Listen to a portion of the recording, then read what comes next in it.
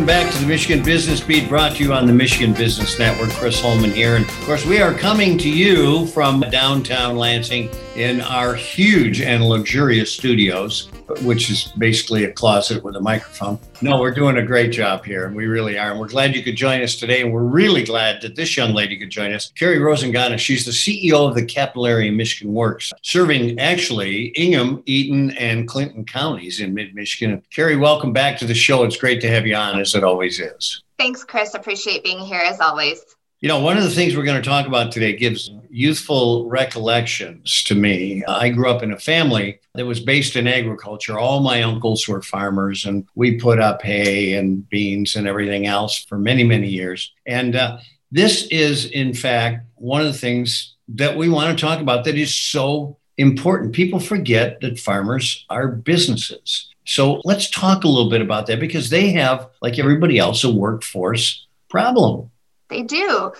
Yeah. And Chris, I couldn't agree with you more. Growing up north, agriculture was what I grew up seeing all around me. And we know we're very fortunate that just miles away from us and from our hub in Lansing, we have Michigan State University, which is one of the most prominent agricultural universities within the country. And then we also have that thriving agriculture community just north of us, which is Clinton County. And we know that agriculture continues to nourish our communities and provide a vibrant and really diverse workforce that are doing a lot of different roles that are critically important within our communities. On that statewide level, if we break it down, we know that agriculture in Michigan contributes more than $104 billion to our state's economy, which is a tremendous value just to Michigan alone. And we also know that approximately 17% of the workforce in Michigan actually works in Michigan's food and agricultural system. So as you said, it really is a critically important topic for us to be talking about, because it's a critically important workforce that we have here in our state. Well, we're not even going into the aspect that was one of the drivers that ever became the thrust behind our being international traders, because it was servicing the food needs of the rest of the planet that made this such an important industry. So I know from my background that farming looked a whole lot different than it does today, which leads me to, hey, their workforce must look different too. Tell me about what that workforce looks like. Well, I think just like a lot of industries, if you're thinking about agriculture, sometimes people have that picture in their mind of people on their tractors mobilely spreading out fertilizer across their fields. And that really is just not the case anymore. We know that technology advances are using sophisticated technologies for agriculture, like robots, GPS, water and temperature, moisture sensors within their systems, and aerial imaging to make sure that they're really doing a fantastic and deliberate job of agriculture work here within our communities. And advances in technology have therefore shifted a lot of the skill sets that we know individuals working within agriculture really need to have. We have individuals that are relying on engineers and inspectors and scientists and technicians all across there, in addition to those farmers who are doing the work of planting themselves across the agriculture industry. And in addition to our agricultural workforce and the farmers themselves, we know that the work here within the Michigan wouldn't be without noticing we need to highlight the migrant and seasonal farm workers that we have within our communities. So Governor Whitmer has proclaimed July as Migrant and Seasonal Farm Worker Appreciation Month, and we really need to provide that opportunity for Michiganders to highlight the work that they are doing, which is incredibly valuable to our workforce. We know that those migrant and seasonal farm workers have brought in over $2.3 billion to help in efforts towards agricultural here in Michigan alone. When you look at that, it's unbelievable. It reminds us, too, that simple arithmetic tells us there's not as many people coming into the workforce as there are leaving it. We have to look at immigration reform somewhere along the line here.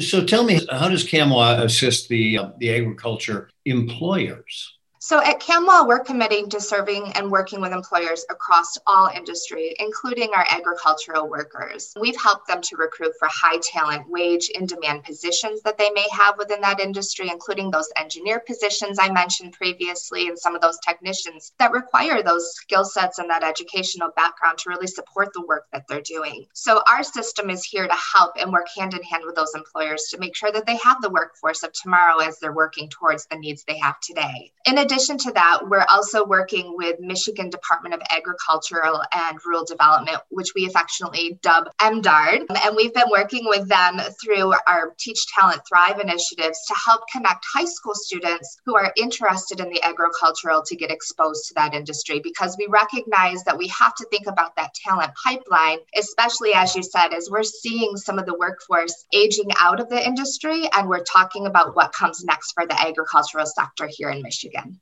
You know, your need to fill that employee base is just almost a bottomless pit. It is. Are we seeing a big turnaround? Are you receiving more pressure where you are because we're coming out of COVID? I think across all industries, we're seeing that there's a dramatic need for workers. COVID certainly put some different challenges ahead of us that we had to cross and figure out how to work through. And we're still working through those recovery efforts. So we continue to make sure that we are being partners to those employers within the community, providing them with some resources and different tools that they may not have traditionally used for recruiting efforts. Things like this, where we're doing virtual interviews and helping them be aware of those resources that they might not have had at their hands prior to COVID. And we're really hopeful that that will help them as we're continuing those recovery efforts in the days ahead. Well, you're doing a great job, and keep up the good work. Carrie Rosagana, CEO of Capital Area Michigan Works, servicing Ingham, Eaton, and Clinton counties in mid-Michigan. You're watching the Michigan Business Beat on the Michigan Business Network. I'm Chris Holman. We'll be right back with more.